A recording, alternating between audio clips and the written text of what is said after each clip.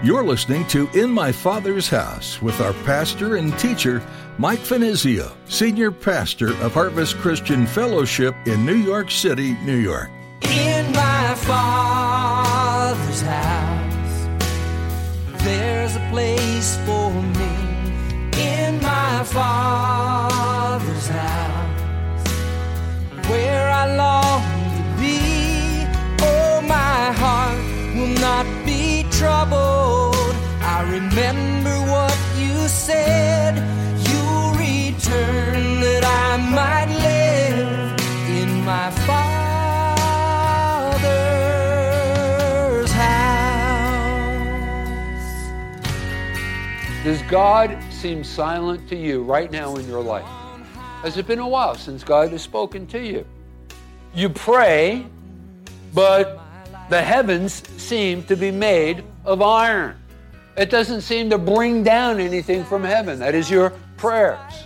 Okay, well, if that's your situation, what then should you do?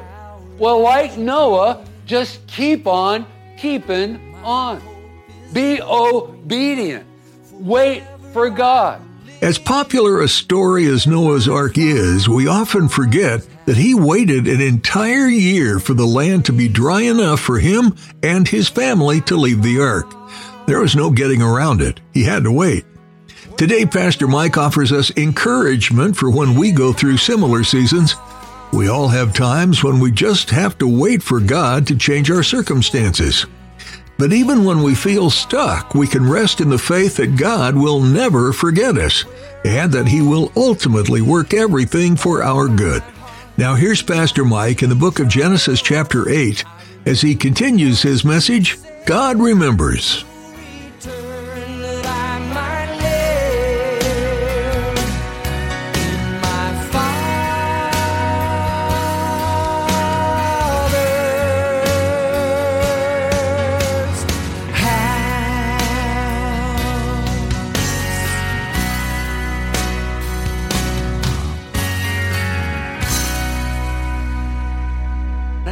Can worship the Lord and praise God when things have gone from bad to worse. But listen, God is also in the business of restoration, but you got to hang in there in feast or famine. Let me give you another cross-reference, also from another one of the minor prophets in the book of Amos in chapter 9 in verses 13 and 14. And here Amos is looking ahead to the days of restoration. Things were bad in Israel at this particular time. God's people had already been carried off into the captivity. And so Amos is referring to and prophesying about the restoration of the nation of Israel, them coming back together as a people. And in Amos chapter 9 and verses 13 and 14, he says, Behold, the days are coming, saith the Lord, when the plowman shall overtake the reaper, and the treader of grapes, him who sows seed. The mountain shall drip with sweet wine, and all the hills shall flow with it. I will bring back the captives of my people Israel. They shall build the waste cities and inhabit them. They shall plant vineyards and drink wine from them.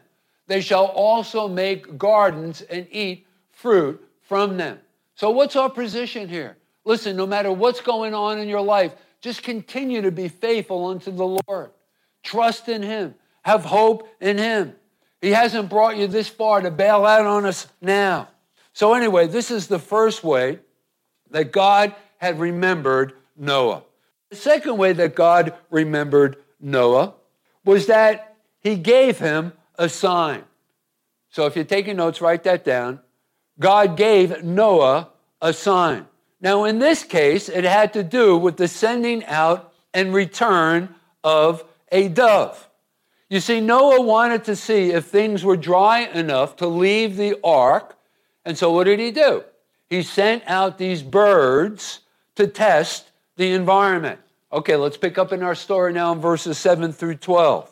Then he sent out a raven, which kept going to and fro until the waters had dried up from the earth. He also sent out from himself a dove to see if the waters had receded from the face of the ground.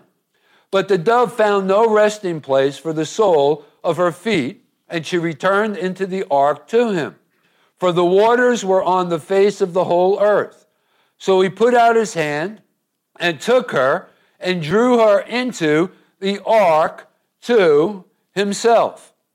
And he waited yet another 7 days, and again he sent the dove out from the ark. Then the dove came to him in the evening, and behold, a freshly plucked olive leaf was in her mouth. And Noah knew that the waters had receded from the earth. And so he waited yet another 7 days, and sent out the dove, which did not return again to him anymore.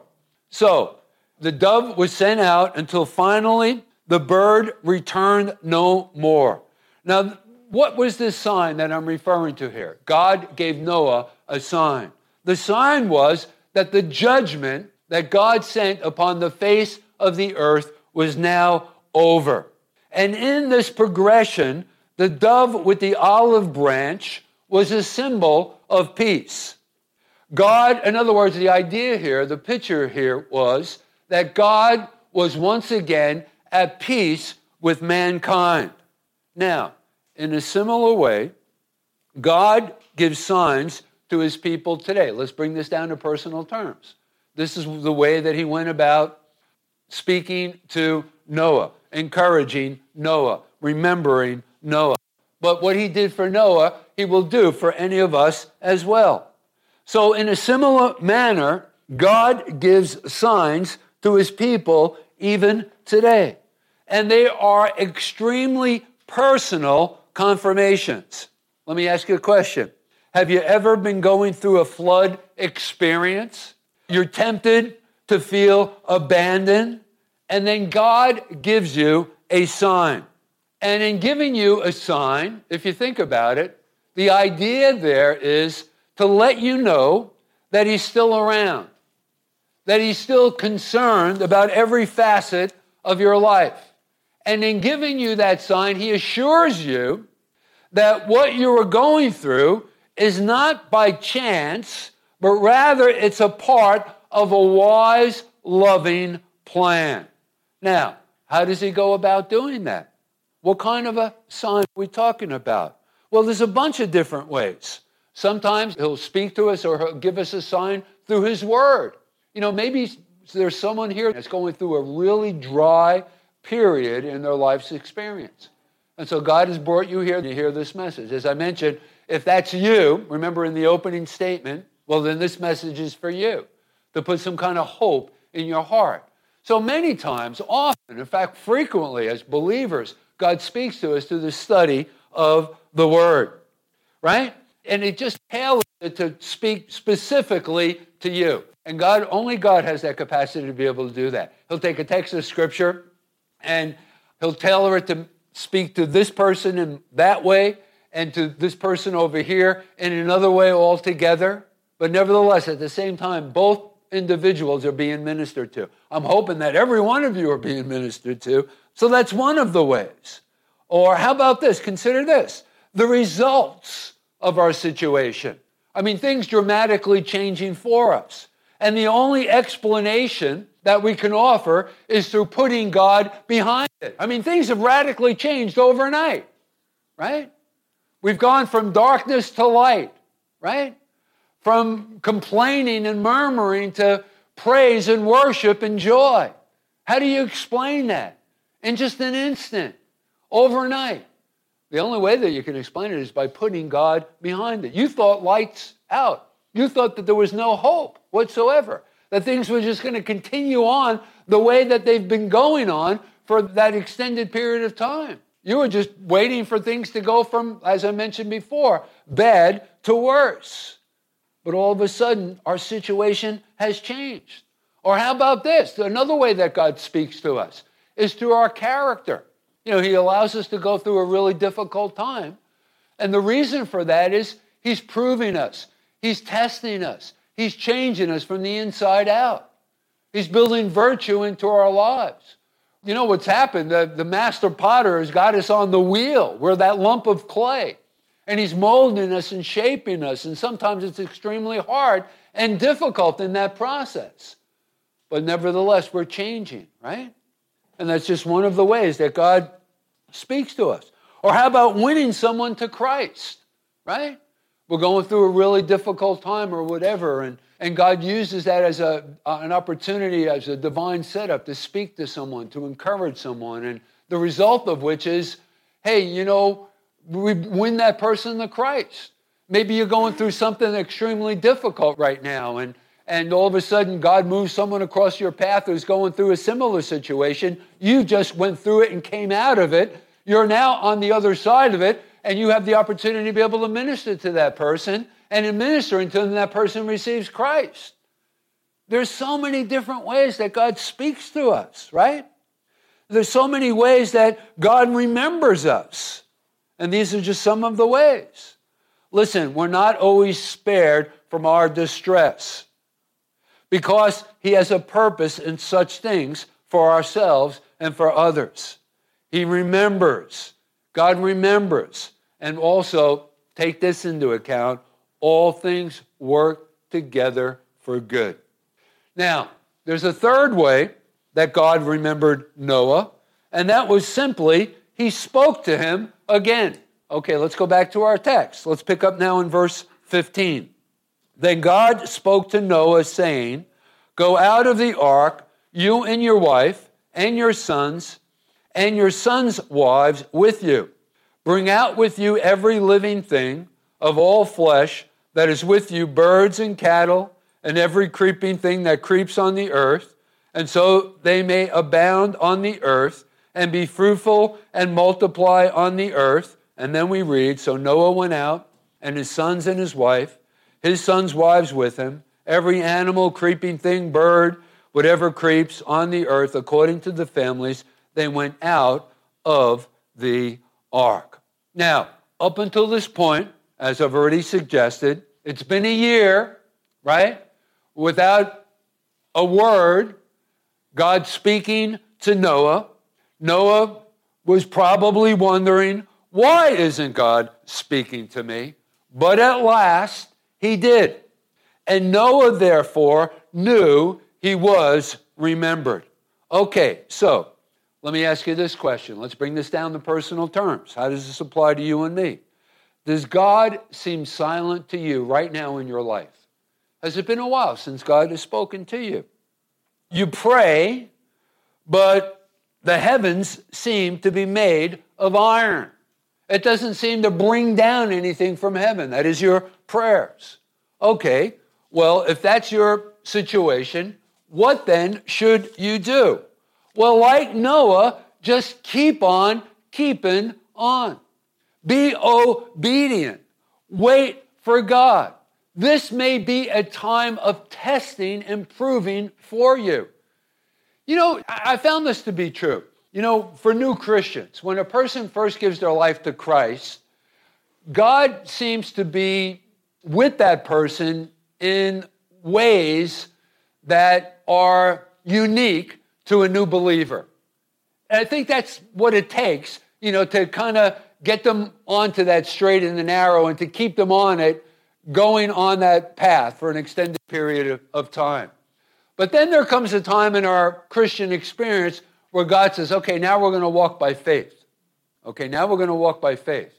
And it's not that he's not there any longer, but he withdraws the sense of his presence so that we'll learn how to walk by faith. It's a time of testing.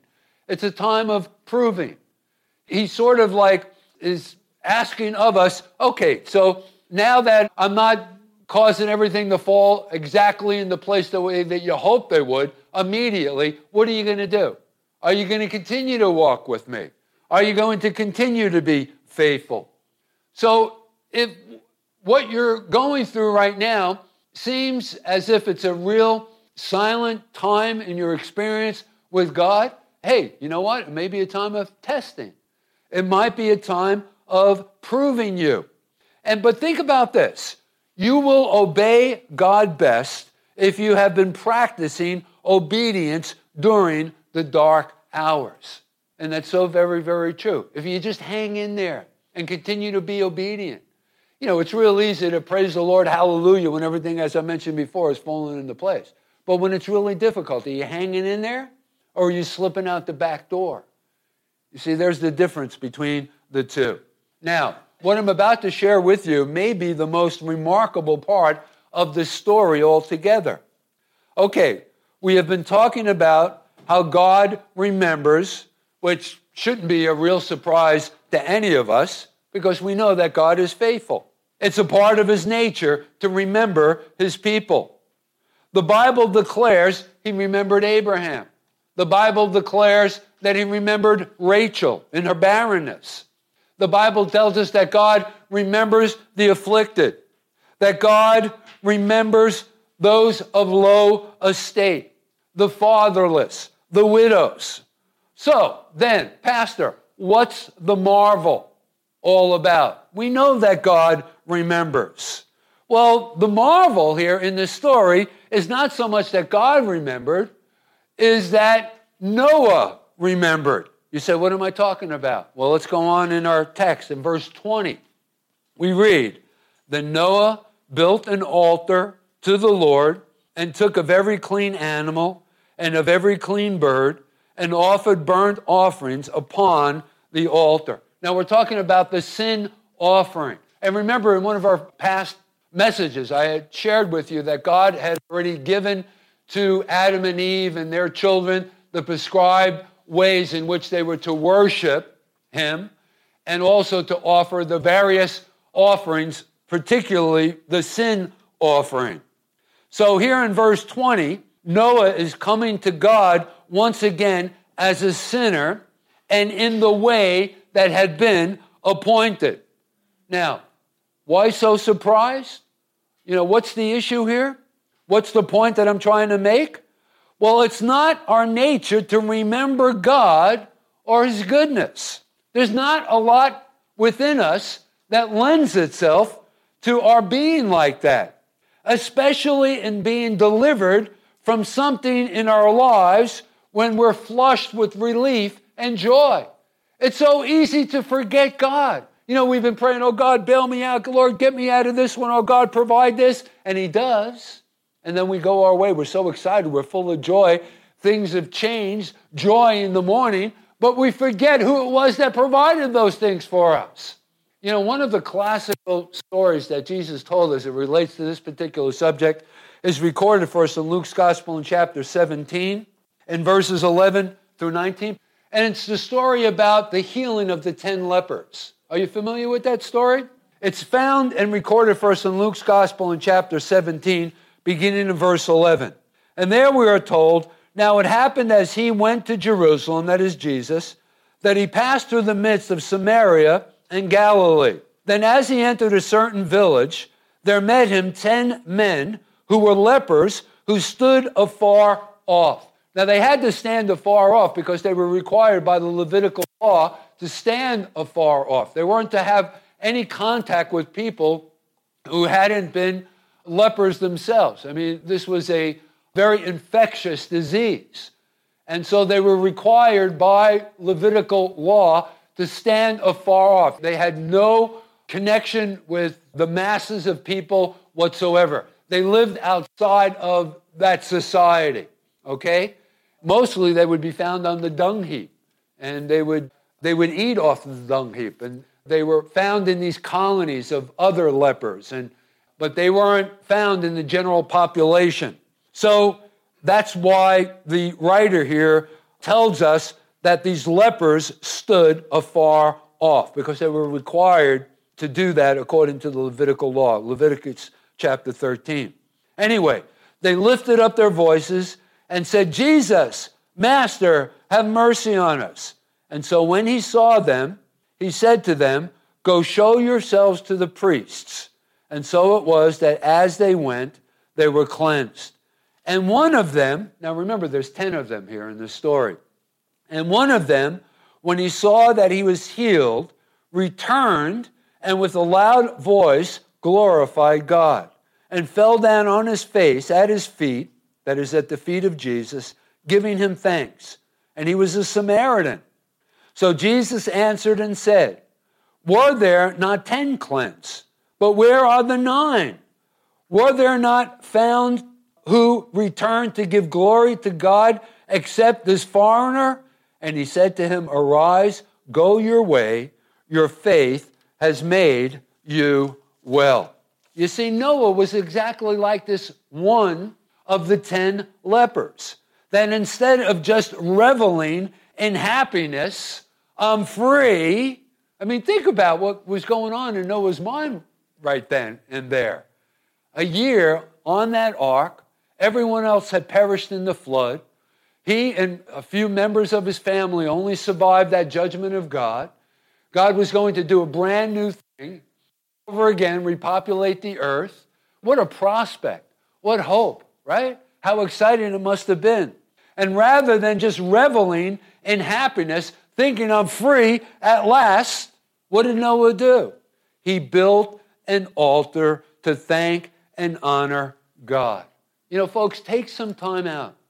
When God speaks to you, ministers to you, provides for your need, you know, when you're flushed with victory, all excited, right?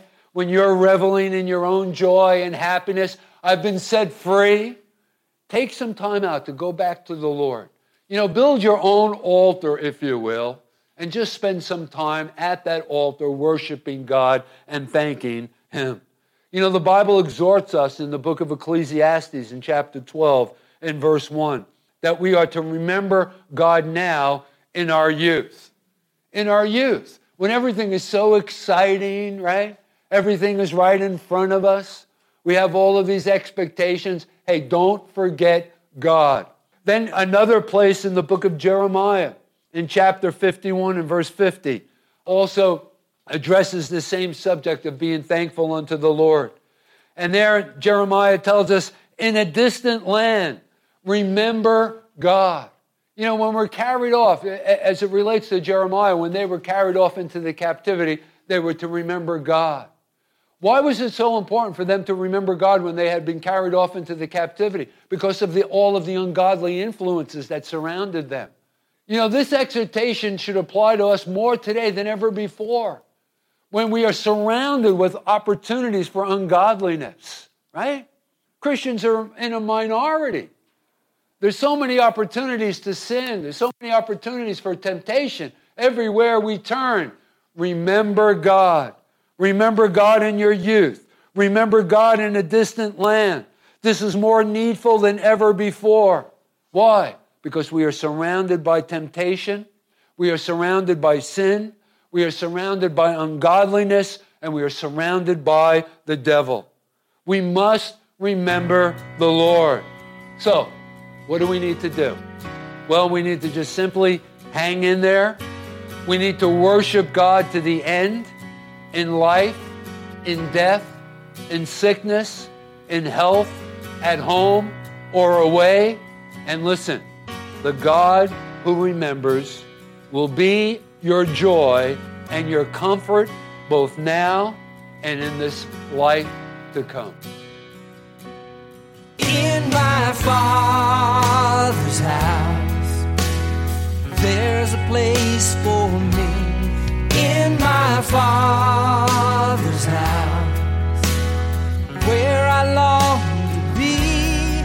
Oh, my heart. Here at In My Father's House, we're going through the book of Genesis, where the story of the beginning is told.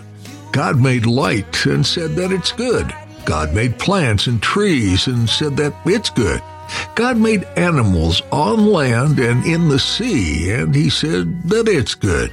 And then God made man, and He said that it is very good.